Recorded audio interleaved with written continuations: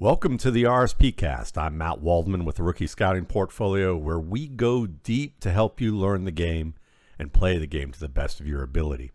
A few weeks ago, I did a preseason skill player watch list podcast. That's a mouthful. The All-22 rookie team. These are below-the-radar players whose draft capital didn't match their talent. This week, we're continuing the preseason watch list conversation with the players and situations that I'm most interested in monitoring during training camp. Of course, it's easy to monitor news about players in training camp.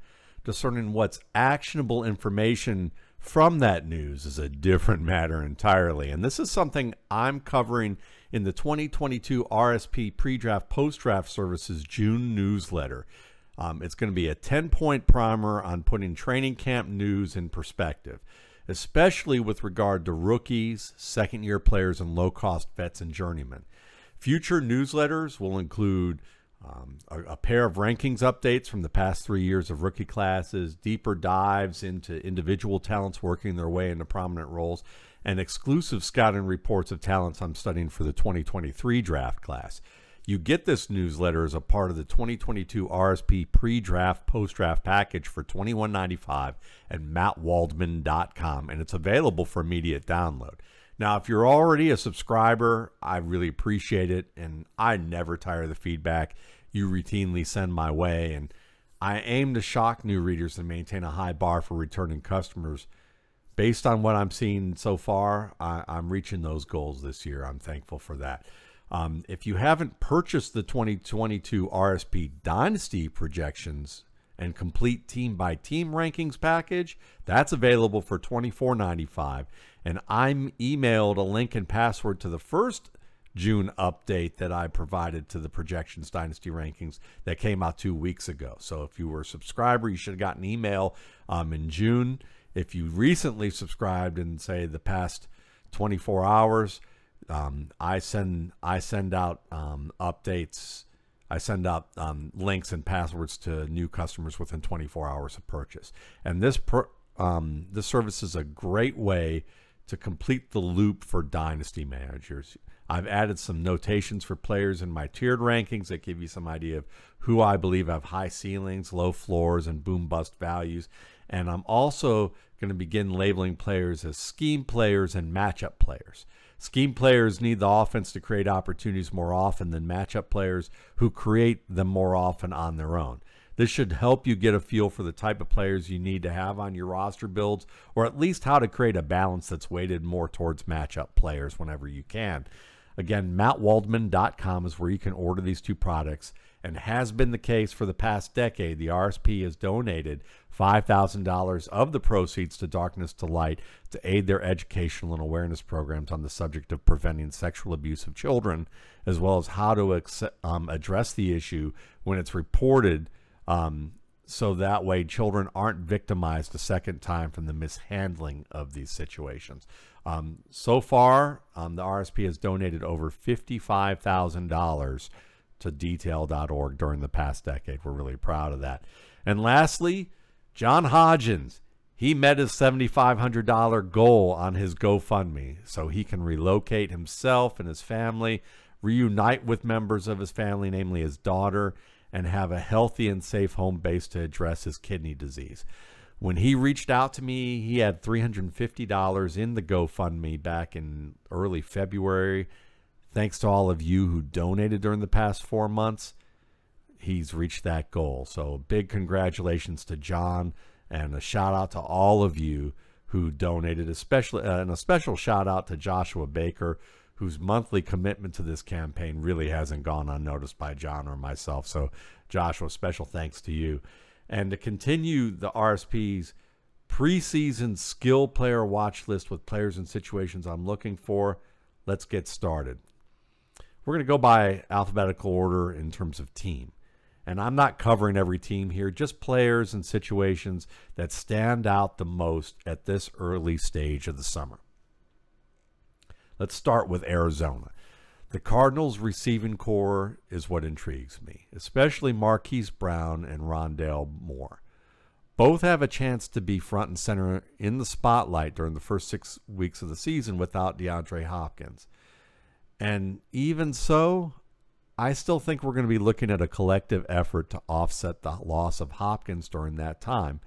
And part of this collective effort is going to include Cliff Kingsbury doing a better job of creating opportunities for his existing talents by matching the scheme around the personnel. This is something he stated that he didn't do a very good job of last year. And it's understandable. You have to be creative when you lose somebody like Hopkins, because even though he's gotten older and though he's not a fast player, he's a special receiver. And it's because his matchup abilities are elite against tight physical coverage. This is something that if you look at the rest of the receivers on this roster, only A.J. Green was on Hopkins' level in this facet of wide receiver play. And I'm talking about A.J. Green in the past, Cincinnati A.J. Green. He might still have some of that potential even this year as an elder statesman, but it would take Green and Murray really improving their connection heading into this year. And that's something that Green has said he and Murray still had room to improve upon. So if that can happen, maybe we'll see a renaissance with Green to some of the elite levels of performance that he once had. Now, I'm not counting on it. You're probably not counting on it either, and I think that's probably smart. I still think Green can be a nice contributor, maybe a plus statistical version of what we saw of him and Randall Cobb in terms of, in that 600 to 800 yard range, maybe 900 to 1,000 yards if they really just really improve their connection. But I don't think we're going to see A.J. Green back to 1,300, 1,400 yard seasons at this point in his career. Still, other than Green, there isn't a receiver on this roster who has that rare ability to win in tight physical coverage on a regular basis. For these receivers like Brown and Rondale Moore, and this version of Green at this point, what's rare for them was more the norm and has been more the norm for Hopkins. So keep that in mind. Marquise Brown, he can take contact, but he's not a contested catch maven. And that means how you target Brown is different than how you would target Hopkins. You just don't replace them one for one in role in this offense. First of all, when you have a guy like Hopkins, a quarterback has a bit of a fudge factor with his decision making. He can target a receiver a little earlier at during the stem of the route and anticipate a little better when the route is covered tightly, because he knows that if he places the ball within a certain area, Hopkins is a master at positioning himself against a defender to be able to have great access to the football in ways that a lot of receivers aren't good at. And Hopkins is also a physical receiver off the line who, if he does take contact early, it doesn't derail his route. Whereas with Brown, you're really leaning on Brown to avoid contact and get early separation. When he can do that, then you can target him early in a route. But oftentimes you're targeting him in later to see if he earns that separation, especially with breaks on shorter and intermediate routes. You want to see that he gets off cleanly, whereas with Hopkins, you don't have to worry about that as much. So there's a little less room for fudge factor with Brown, even if there's rapport between Murray and Brown. Remember that at OU, Brown was running wide open a lot, due to his speed. He wasn't dealing with pro-level coverage on a consistent basis in the way that you see the way Murray targeted Hopkins, or anybody targeting Hopkins during Hopkins' career. Rondale Moore, now what's interesting about him is that he got the Steve Smith comparison in many Draftnik circles. Now, I needed to see a lot more proof that Moore could win contested tight coverage targets at a high level to earn that type of comp. But what he has proven thus far is that he has the potential to adjust to the ball and find ways to uncover with the ball in the air when a defender is playing over the top of him. What I need to see more of is whether a defender who is on Moore's hip throughout the route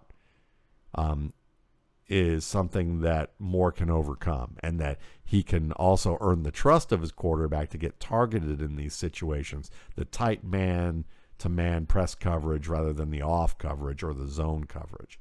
If Moore can start showing some of that with his route running, especially on the perimeter, then you might be looking at a player who could become the go-to guy in this offense. But he has to prove it. He hasn't proven it to me in college, and when I've seen some of my colleagues say, well, what do you think of this on tape, Matt? Or here's an example of him catching a ball against tight coverage. What they're showing me are routes where it's more of a vertical route where the receiver has gotten behind the defender and the defender is trailing the man. Not where the receiver is in a situation where the defender looks like he has favorable leverage in the coverage, the quarterback throws it anyway, and the receiver, and then Moore's able to uncover and be able to make the play. That's where we've got to see Moore be able to show that next facet of route running that I think is missing from his game at this stage. Even so, Moore still intrigues me because his ability to earn quick separation from the slot is fantastic. He has great footwork. He's unbelievably quick, has great change of direction skills. And, you know, if that ability is accessed, and it should be because Christian Kirk's gone, and Cliff Kingsbury can actually game plan to leverage Moore's strengths, then Moore has a good shot of delivering meaningful production on the premise that not only he'll be replacing what Kirk did, but also Kingsbury is going to add to it. Now, the big question is, will Kingsbury game plan well? He's blamed himself, saying that he didn't do a good job of it last year while Hopkins was gone. And there was warranted criticism from outside the organization that Kingsbury hasn't been very flexible or creative offensively compared to what was the buzz about Kingsbury's strengths heading into the NFL. The big question for me is whether Moore or Brown have the intermediate boundary game of DeAndre Hopkins that can put opposing defenses in binds. Because what they do against off coverage is good enough. You know, what they can do in the vertical game, certainly strengths there. Plays in space where they can be used as runners after the catch, also strengths. But what about the deep comeback, the deep out, the dig route? Routes where they're going to face defenders, hooks and curls, one-on-one that are somewhere between 15 to 20 yards downfield. Can they face a primary cover corner with speed and physicality and win those routes? Because the best receivers often do. The best receivers on each team often at least are kind of have a kind of a draw where they win some, lose some against a defender, but have some meaningful plays of that type. And it forces the defense to honor that aspect of the game, which can open up the rest of the passing game. If they can't do that and they don't have a receiver who does, it can allow defenses to cheat a little bit more towards the middle of the field or to use more single coverage and know that they don't have to double up on any single player. And with Hopkins, you knew that you had to put your best man on him and sometimes shade a safety over there. So that's one of the bigger questions. If they can do it against off coverage, but not tight, not tight man to man, then I think AJ Green and Zach Ertz will have to pick up the slack, and that will limit Moore and Brown's upside. Green certainly still has some of the skills to be that intermediate presence as a route runner. But again, he's not, I don't think he's going to return to that level of being an elite receiver who can also make the big plays downfield. So when teams don't respect Green as much as a vertical threat or don't have to, it also kind of helps how they can cover him on intermediate routes. So Moore and Brown, those are guys I really want to watch. I think that Moore has an opportunity to maybe become one of the 3 most productive receivers on the Arizona roster this year, but there's enough volatility to his game, his usage, and the return of Hopkins that he could also still remain behind A.J. Green as no better than the 4th or 5th option on this team. So, really depends. We're going to get a chance to see how much of Christian Kirk's role Moore is going to replace and how much of it Brown is going to replace, and how creative Kingsbury can be with either guy. Next, let's go to Baltimore. Now, currently, I have Lamar Jackson projected in the RSP Dynasty rankings and projections for a low passing yardage total. The totals I have for him is 2,911 yards, 25 scores, and with Mark Andrews and Rashad Bateman as the top 2 receivers, combining for 1,900 yards receiving out of the 2,900. I only have one receiver other than this duo earning more than 225 yards receiving, and that player is Devin Duvernay at somewhere a little over 400 yards. All these totals seem low to me, and I think I'm lower on Lamar Jackson's production than I should be at this stage. But when you look at history, consider the fact that Lamar Jackson's career high totals are 3,127 yards passing.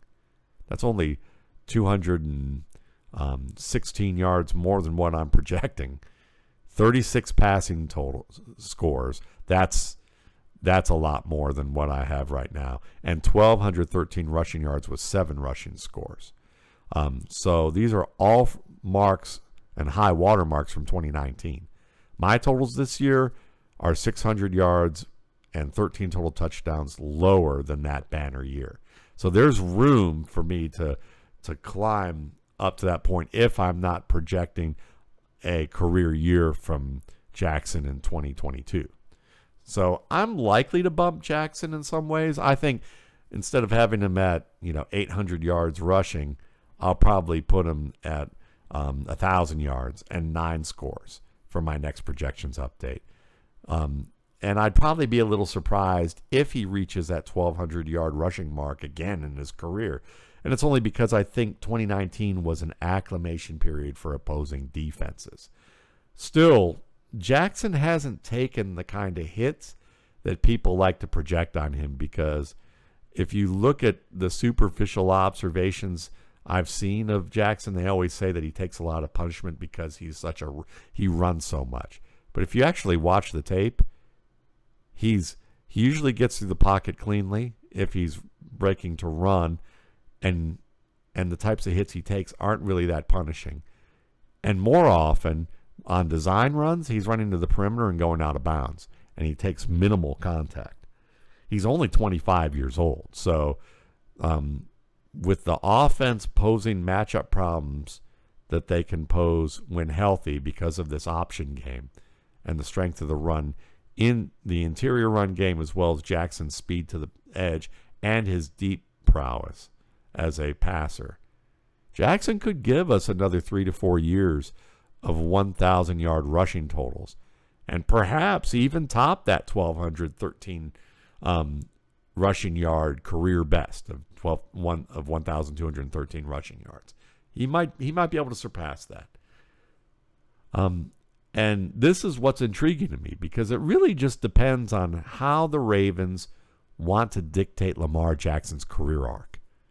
Do they see him as a quarterbacking anomaly and accept that as good as he is in the pocket, he just lacks that prototypical arm strength in terms of high velocity targets?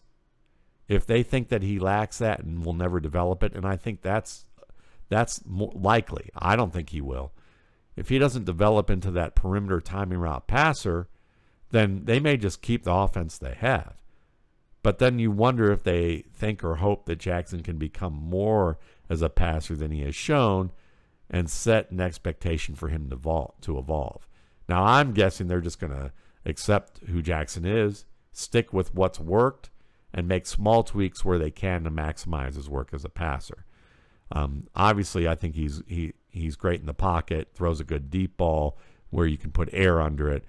It's just the perimeter game in the intermediate ranges of the field, those comebacks, those deep outs that are harder for him to hit. The opposite field throws with velocity, that's not his game. So one of the tweaks I'm hoping to see something I've called for since 2019 was for Baltimore to use Devin Duvernay more like Danny Woodhead. Duvernay's known for his speed, and that's translated occasionally on seam routes, deep crossers, and the occasional post. But his yards per catch average is more in line with the slot receiver up to this point. They're hoping, obviously, that he can help replace Marquise Brown's, and maybe the combination of Duvernay and Bateman can be a net positive for the loss of Marquise Brown and a veteran like Miles Boykin, who really didn't contribute much to that team. And a lot of that was because he was a perimeter timing route runner, and that wasn't Lamar Jackson's specialty. Now, where we've seen Duvernay's skill is as a Pro Bowl return specialist. That's where we've seen the speed. Still, I'd like to see Baltimore use Duvernay more as part of the backfield. They already have a good option game. If you can use Duvernay where you use the option game going to one edge and run Duvernay counter to that so that you have the potential for a reverse pitch, or that you can use the potential for a fly sweep or end around to Duvernay as a constraint to hold the defense. That's helpful even without him getting a lot of touches that way. But another thing that you can do is that you can use that misdirection to enhance your play action packages, where instead of running to the edge, you can fake the run to the edge, with a couple of 2 to 3 steps to the outside, and then drop back and throw the misdirection or the throwback to Duvernay in the flat. Maybe match him up, draw a matchup with him against a linebacker in the intermediate game with bullet routes, or you can use screens with him with that type of a package. The other thing that you can do is get him in the backfield and match him up against linebackers on these bullet routes, or have him leak out as a check down option. He is a former running back and a very good high school running back who showed even at Texas that he could run the ball between the tackles as well as on the perimeter. So using him in the red zone wouldn't be a bad option either. It doesn't mean he's the single back in the red zone, but use him in the same backfield with J.K. Dobbins or Gus Edwards, where you have that element of surprise or possibility that either you could match, depending on how the defense plays him, you can match him up against a linebacker by splitting him out of the backfield late. You can keep him in the backfield and have him leak out. You can hand him the ball on certain looks. You can motion out your running back, your main running back as a receiver, fake the ball to Duvernay after that. There's a lot of different things you can do to confuse defenses or make them account for scenarios and then be able to create easy plays for yourself. So I think Duvernay gives you a lot in terms of production in the red zone, both as a perimeter and box runner, a deep threat, and a receiver in the slot and out of the backfield. And this red zone package I'm talking about could become more of a reality if they can get a third receiver to really start to assert himself in the offense. And I think Tylan Wallace is a good candidate to prove his worth as a perimeter option. And he's another guy I'm keeping an eye on during camp to see if he can earn a recurring role. Let's go a little bit further west and head to Chicago. They have an ascending talent in Darnell Mooney. They have a solid young tight end prospect in Cole Kmet. But is there a third option?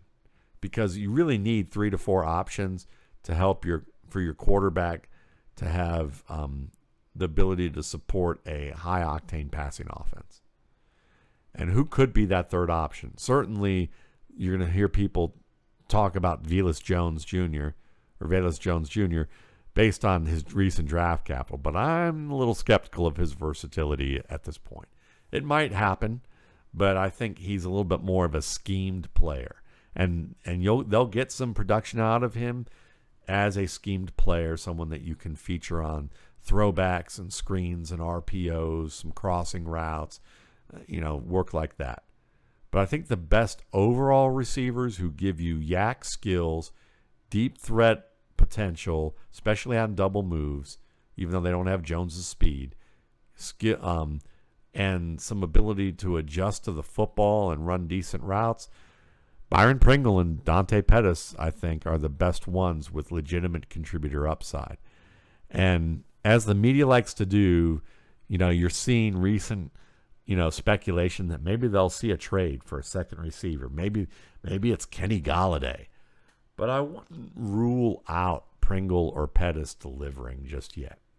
First of all, both, Pringle really established himself as a Pat Mahomes favorite as one of the contributors on the offense. Not starters, but contributors. And you could see that he earned more of, Mahomes' trust than a Demarcus Robinson or even a Mecole Hardman in many cases. He was able to work the middle of the field well.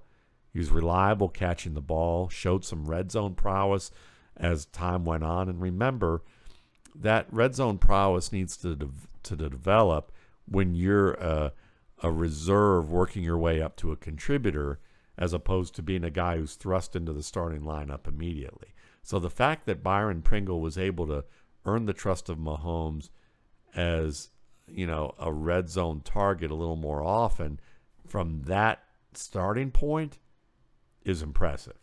So, outside of the recent arrest he had, and he already has a long rap sheet from earlier in his college days where he committed armed robbery and he was had to really serve jail time. This is a player that you got to watch for some of that off-field stuff because he did some boneheaded driving around in a parking lot that got him arrested this summer or this spring. So he might even miss a little bit of time, as a result of that. But I think he'll play enough that he can still be a fantasy factor as well as a legitimate on, which also makes him a legitimate on-field factor, for real football. And Pettis, you guys know that I had a high grade on Dante Pettis, and, he ended up in Kyle Shanahan's doghouse, which is becoming, kind of a mythological thing on the level of what his Papa Shanahan used to do with players. Now, and I'm not saying it wasn't deserved. It very well might be.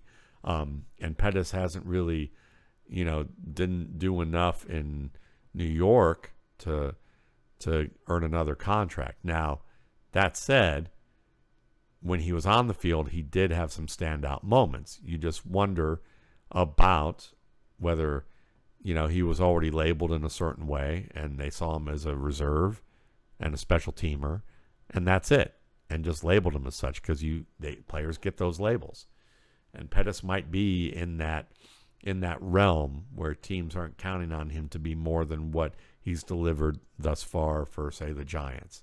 And he may have gotten a label around the league as someone who is talented but doesn't put in the work to earn a legitimate starting job unless called upon. We'll see if that happens. We know that he can make contested catches. We know that he can work multiple roles in multiple positions, either flanker or slot. He's got skill after the catch. He tracks the ball extraordinarily well. So, could this be his second opportunity? It's possible. So, the media is going to guess for a trade for a second receiver. I think that's possible. Just don't rule out Pringle or Pettis just yet as maybe that third option for this offense. So keep that in mind. Green Bay, staying in the division and not too far from Chicago, their passing game obviously is a situation where I know I'm going to be changing my projections throughout the summer. The reason is that there's a lot of reasonable outcomes to project among Sammy Watkins, Alan Lazard, and Robert Tonyan, who are probably the headliners in this passing game. However, Amari Rodgers and perhaps Christian Watson and maybe a slight chance of Romeo Doubs, they could find themselves prominently in the mix as well. Now, Watkins, I know he gets a lot of grief from fans and media, especially in the fantasy industry, because after a great college career and early buzz as a potential generational talent, Watkins' career has really been that of a journeyman starter who's largely underachieved in large part due to injury. Now, he's only had 3 fantasy starter seasons during his career, but when he played at least 13 games, that's when they all happen. So injury has been that factor. So 3 out of the 4 times he's played at least 13 games, he's been a fantasy starter. And he's a veteran matchup skill player, still in his athletic prime.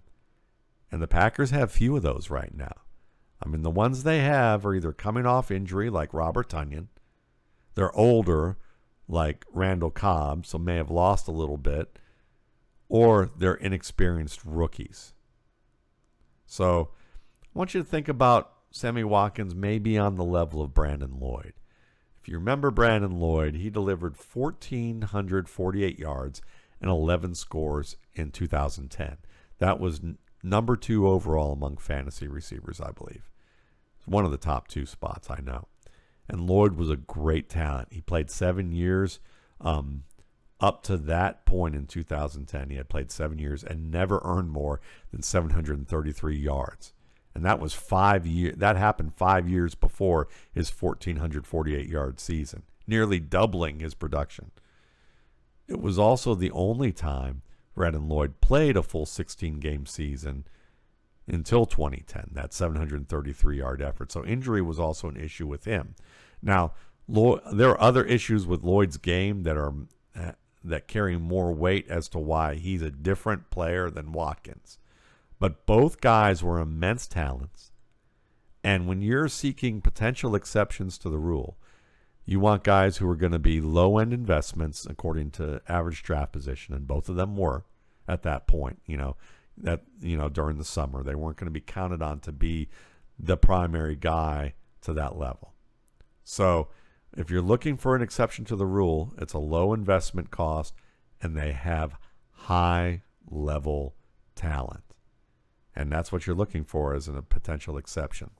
And I'm talking route running, versatility inside and out, deep ball tracking, contested best catch skills, yards after the catch ability. They had that. Watkins has that. So while I'm not expecting right now 1,000 yards out of Watkins this year just because I'm projecting injury, I mean, I'm baking some of that into his projection. His talent and the quarterback that he's playing with are good enough for it to happen. In fact, his talent and the quarterback are good enough for Watkins to have a 1,400-yard campaign. Okay, I mean, look at it this way. The Packers receivers under Aaron Rodgers for the past 14 years has averaged 135 targets, 87 catches, 1,203 yards, and 11 scores. These leading receivers have included Davante Adams, Jordy Nelson, Randall Cobb, James Jones, and Craig Jennings. Those guys averaged 135 targets, 87 catches, 1,203 yards, and 11 scores. And there were also receivers who were close to the target leaders for 4 to 5 of those 14 seasons, which included wide receiver 2 performances that were very good from Cobb, Jones, and Donald Driver. So when you look at this Packers roster right now, the only receiver in his prime, athletically, with NFL experience on this roster, capable of approaching these numbers, is Sammy Watkins. Allen Lazard, I think that's a harder thing to really count on. Because he's more of a scheme talent. He was a fantasy wide receiver 4 last year, a top 48 option, who has become a steady contributor to the Packers passing game. And but he's an undrafted big man with build-up speed and little acceleration compared to most NFL starters who are going to operate outside. And he did a great job of bouncing from Jacksonville to Green Bay and gradually earning Aaron Rodgers' trust because he has a good work ethic. He's in zone coverage. He's where he's supposed to be. He's a good student of the game to be on the same page with Rodgers pre-snap and early post-snap to make these route adjustments. Man reads the coverage well, so he's assignment sound. And this is a vital part of contributing to a passing game. But his upside to me is more around wide receiver 3 levels. And even with the departure of Devontae Adams and Marquez Valdes-Scantling. I don't see him being an every week starter as a wide receiver 2 unless this offense really blows up one way or the other, where it's either a great offense and they support 3 to 4 fantasy options in the passing game and a lot of the running free type of routes in zone or misassignments that defenders get because they have to worry about other receivers within bunch sets or things like that you see a lot of breakdowns that benefit big plays for Lazard. Or if everyone gets hurt and Lazard gets forced fed, and even then I think it's low wide receiver 2 upside. So, and I think that's a remote possibility. The one matchup player characteristic that Lazard has is contested catches that come on trust throws into tight windows. And it's an impressive skill, but it's not an unusual one for a wide receiver. And quarterbacks are selective about when to aggressively target these types of receivers. Remember, Jordy Nelson did this very well, but that era of football where Nelson did it, the back shoulder play was still rather new. Nelson also had the speed to threaten the vertical ranges of the field one-on-one and positioned himself extremely well on targets that weren't back shoulder, which set up the back shoulder play even better. So keep that in mind. I think that most of Lazard's catches come from scheme plays designed to exploit potential theoretical holes in coverage or test the assignment soundness of a defender or unit. The real matchup players in Green Bay's offense, other than Watkins, who have the potential to surprise, are rookie Christian Watson and second-year player Amari Rodgers. And to me, it's Amari Rodgers I'm keeping an eye on. Randall Cobb shared this spring that he thinks the light's coming on for Rodgers. And this is a player I compared pre-draft to a bigger Cobb. I think he has 1,000-yard, 10-score upside due to his vertical prowess, his yak skills, and his versatility to earn red zone targets from a variety of roles, including slot, split end, and flanker, or even as a back from the backfield. Now, prior to the draft, Rodgers needed to improve his footwork, especially during releases and transitions after the catch. I saw a lot of stumbling or falling in these situations, and it came down to his footwork.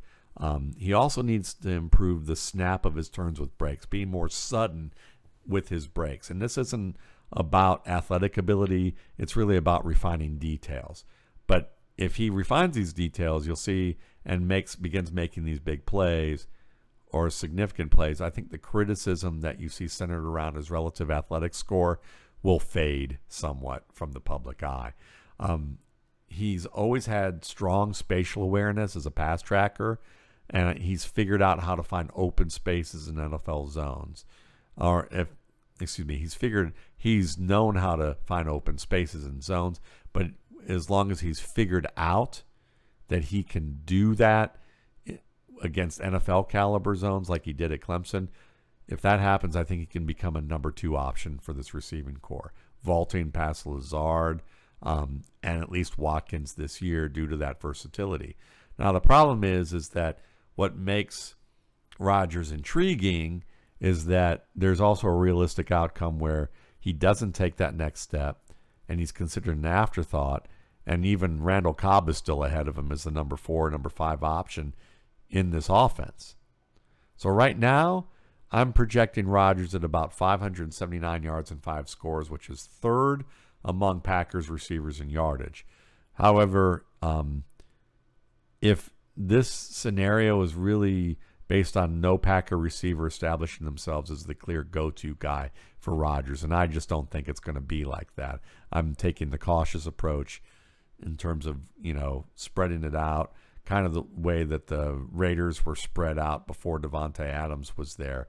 And, looking at it from the standpoint of no one really stands out majorly. But I think that's going to change. Robert Tunyon's recovery from ACL injury is ahead of schedule, at least according to Gutenkist.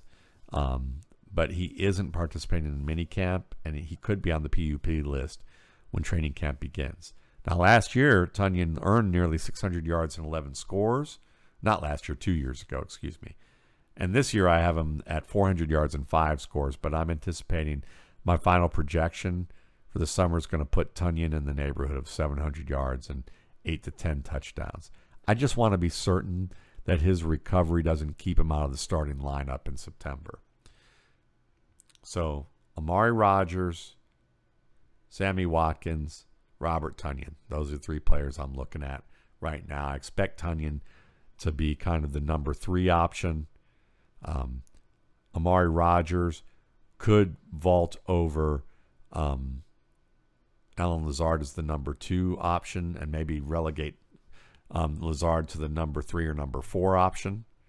And then I'm looking at Sammy Watkins as a potential, league winner from a deep, from a deep draft position, with his potential to become an elite wide receiver 1 in production. But the boom-bust value is extraordinarily high there, so you're not trying to reach for this guy. More likely he's going to be a, mid-range wide receiver 3 in totals, where he gives, and a lot of that's going to be compressed into the time that he plays versus the time that he's injured. So let's move on to Jacksonville. Travis Etienne, he's getting that high riser treatment in the media. And this is after offensive coordinator Press Taylor discussed Etienne's speed in an interview and how the potential is there for him to have a multifaceted role as a runner and receiver. And next thing you know, you're hearing is Etienne going to get used like Deebo Samuel. Click, click, click, click, click, click, click, click, click, click. Yeah, I know. See, there you go. Jaguars, what he said was this, okay, about Etienne. I just want you to listen to it. He said, whatever is going to give us the best opportunity to put Travis in a position to succeed is what we're going to do. Whether that's as a receiver coming out of the backfield or as a running back leaving the backfield. So the first 2 options are playing in the backfield, not being a wide receiver. And then he says, to be a receiver, whatever that may be, I think that kind of evolves as the season goes, or week by week, really. Well, again, what that just tells me is we don't know what his role will be in that facet. We're going to experiment with it some, but we don't know how much we're going to rely on it. That's really what he's saying. Taylor went on to praise Etienne and his speed, which he described as very real. Right? I mean, seriously. Are we breaking new ground here that Etienne is fast? I mean, if you haven't watched, you could have watched him in high school and that could have been evident. So he also added that the running back has done a good job of learning the different roles they're trying him at. Not planning on using him, trying him at. We're throwing him, quote, we're throwing him in all different positions just to see what he's comfortable with and what he needs to work on moving forward. In other words, they're testing out what Etienne might be able to do. It's amazing to me where we go with statements like these. Yes, it's possible Etienne could become a Deebo Samuel-like figure out of this offense, used in a way where he could become a production leader for this team and maybe in fantasy. Absolutely possible. Probable? I don't think I hear language that says probable. I hear language that says we're trying to throw things up on the wall to see what sticks. And he's fast. Oh, by the way, we know he's fast. And yes, it's good that he's done a good job of learning the different roles they're trying him at. But, learning them and having them down, being assignment sound, that's good. That's positive. What's actually being said, though, is they haven't figured out what's best for the offense. And there's a difference between executing assignments the way they're on the board and actual production in live game action. And this is where we haven't seen Travis Etienne, at least not since Clemson. And if you looked at the Clemson tape, there's flaws in Etienne's execution in live action when you translate his game to the NFL. Bouncing plays too much outside, not being patient enough, having some issues with setting up or reading leverage, efficient job of transitioning downhill. These are things that he might need another year to get better at. So while I like the idea of Etienne becoming the backfield leader in this offense, especially if James Robinson doesn't return to form from his Achilles injury by October. But for now, I have Etienne earning about 950 yards of offense. Now, I'll probably raise the bar in his projections to 1,100 to 1,200 total yards, but I'm far more inclined to look at Snoop Connor, the rookie from Mississippi, Ole Miss, or Robinson, or a combination of both, or maybe even a veteran acquisition to offset any loss of production from a rehabbing Robinson. Because Etienne's effectiveness between the tackles still has question marks that have not been resolved by what beat writers have seen in training camp or even coaches. Coaches are the first to tell you we don't really know what we got in a running back between the tackles until we see him in live game action. And you haven't seen that yet in the NFL from Travis Etienne. So, depending on system fit and usage, there's some high upside here, but I'm not completely there with, projecting him that high yet. So let's move on to Las Vegas. Josh McDaniels' offense and the addition of Davante Adams. This could translate to Derek Carr building on a career year. He had a career year last year, and he did it without a primary receiver. After all, Henry Ruggs was a first-round draft pick, but really only showed that he was a boom-bust deep threat in his rookie year and part of his second year before, his unfortunate accident that will, put him in jail for a long time, most likely. So, they had to spread a lot of that production out among a number of receivers for Derek Carr to get 4,800 yards, which is impressive from the point of view of looking at Carr's development. But now with Davante Adams, we should expect this to be a more consolidated offense. Right now, I'm low on Davante Adams with my initial projections, lower than I should be, and I'm going to raise that bar. But right now, I have him at 1,082 yards and 7 scores. I'm anticipating that I'll probably add another 35 to 40 targets to Adams' totals, up his catch percentage and his volume, and get him in range of about 1,200 to 1,300 yards and 12 to 15 scores. Considering how much of the passing production for the Raiders was spread out last year due to the injuries, the off-field issues, and underperformance of young talents, I think we're going to see that 4,800 yards of production be repeated, maybe even more, but it be more consolidated among Adams, Darren Waller, and Hunter Renfrow, with the potential for a fourth option that we'll talk about in a moment.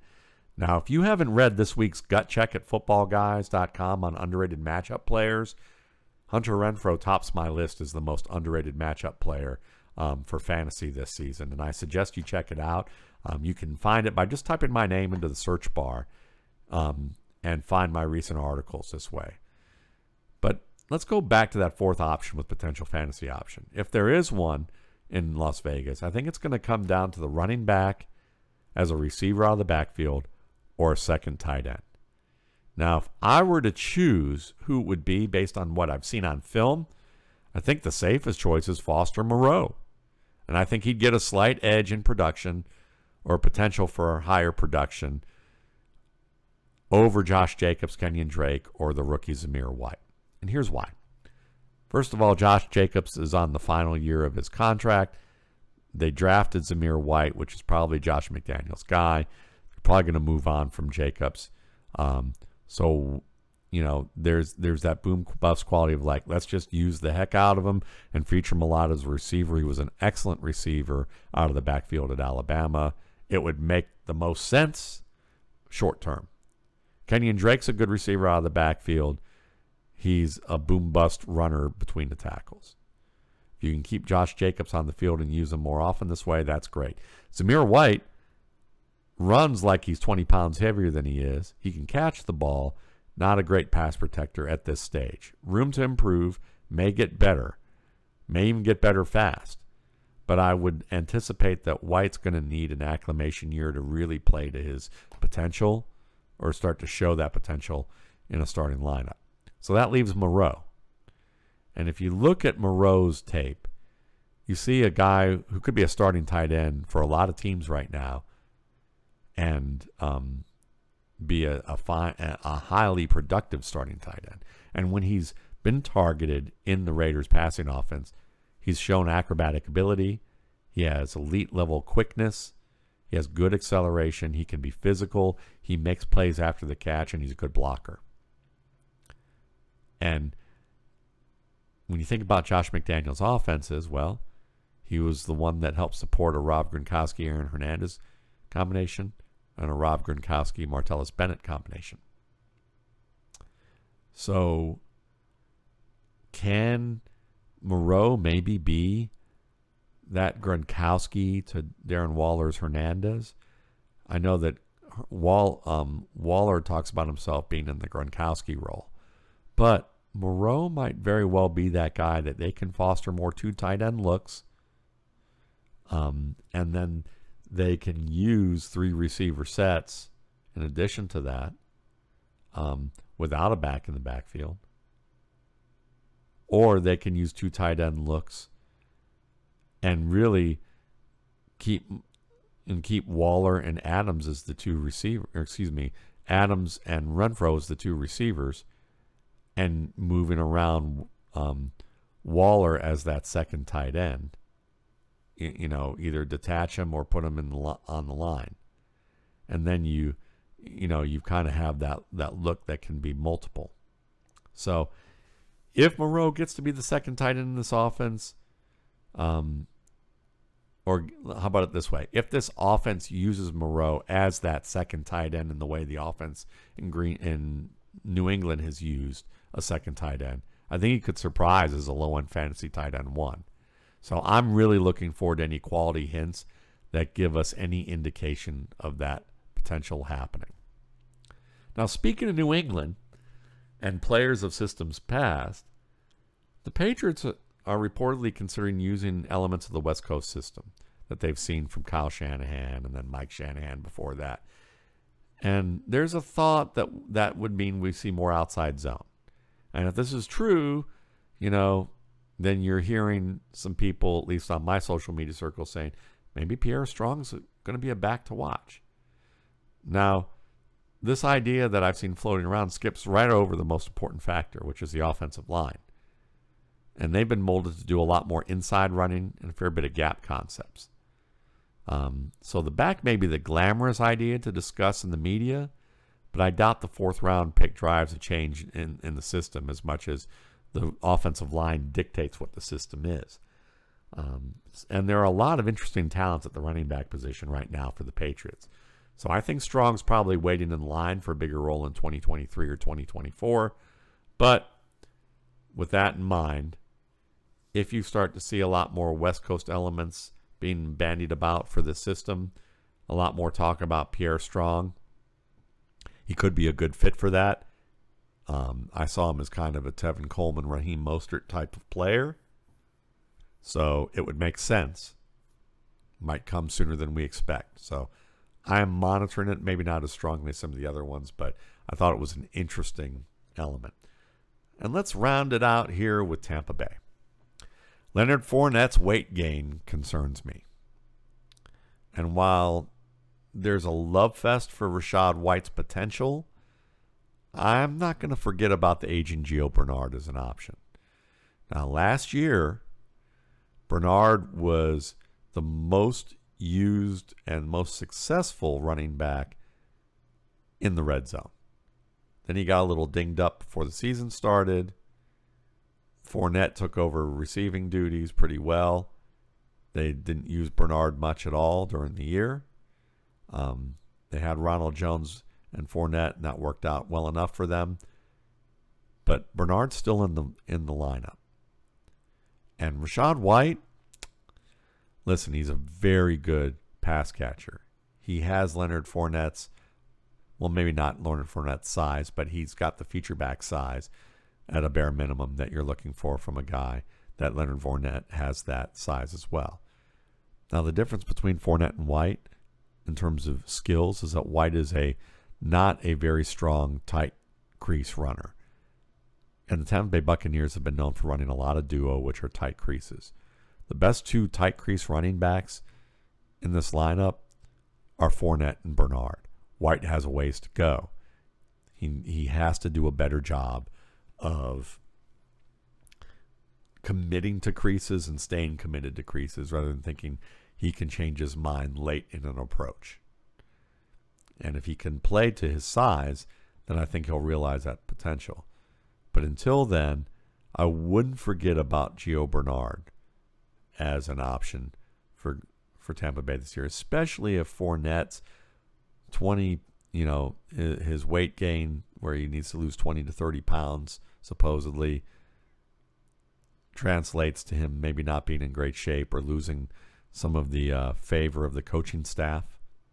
And we've seen this before where Fournette's work ethic has been called into question, and he's kind of, gone up and down in terms of that commitment level during his career. He's a high-level player, and if he says he's not worried about it and he can get into good condition, then maybe there's something to that. Being in your mid-20s and losing 20 pounds isn't as big of a deal as if you're, 40 or 50 years old with lower metabolism. But weight gain, weight loss is still a big deal in athletic endeavors. And so we're not talking about him losing weight for one game. We're talking about him, dealing with, making sure that he's in good condition and not just losing weight. So that's a fascinating aspect I'm going to be monitoring. And then I think Rob Gronkowski's retirement is a fascinating one because we've already heard from Adam Schefter that Drew Rosenhaus, his agent, or Gronkowski's agent, said that Gronkowski could come back to play sometime this year. So what this tells me is this. Gronkowski's often said he could get ready in a few weeks and be ready to play football. He's been known as the type of guy that I wouldn't say is slack as a practice player, but he's shown that he can pick things up fast and translate it to the field very well in a way where he can be a little more casual. Veterans tend to be that way. And if you're a team like the Tampa Bay Buccaneers that doesn't have Chris Godwin healthy just yet, you're trying to find another receiver, whether it's Russell Gage, you lost Justin Watson, whether Jalen Darden can pick things up and become a player that he's shown flashes of becoming. And you have a guy like Cade Otton, who was an underrated receiver, who was dealing with injury last year in Washington. If you have an opportunity to get these guys up to speed and give them a lot of reps with Gronkowski out of the picture, maybe you won't need Gronkowski, or at least you get more opportunities to evaluate your younger talent. And if they really don't work out, Gronkowski can be back by, can be back soon enough that he can have an impact. Or the fact is that they know Gronkowski will be back by midseason, and they just focus on working with the guys that they have and then get the boost that they want. So Cade Otton, very tough for a tight end to be a legitimate fantasy tight end one immediately, but he was one of the better route runners in this class. Very promising as a blocker. If he can get up to speed quickly, he might be one of those underrated exceptions to the rule and worth monitoring there. Cameron Brate, I think he's got a high floor. I think he's got a low tight end one ceiling if everything comes together, but I wouldn't count on it. I think Otton will eat into much of those touches, or Gronkowski will come back. So that's it for this week. No podcast next week. I'm going to be doing some NFL scouting. Got a project that I'm working on as well with a team of people that is kind of behind the scenes. And I'll perhaps do a little bit of fishing over the last week of June, as a lot of the media takes their vacation during this time. After that, I'll be kicking things into gear with my scouting of the 2023 class and regular pods, articles, and videos. Remember, you can get your RSP services at mattwaldman.com. The pre-draft, post-draft is available for $21.95, and it's downloadable immediately. The Dynasty rankings and projections, which is a completely separate product, is available for $24.95, and access is delivered within 24 hours of purchase. And I send you emails with links and new passwords for updates each time I have a new update. Thanks again. Have a great week.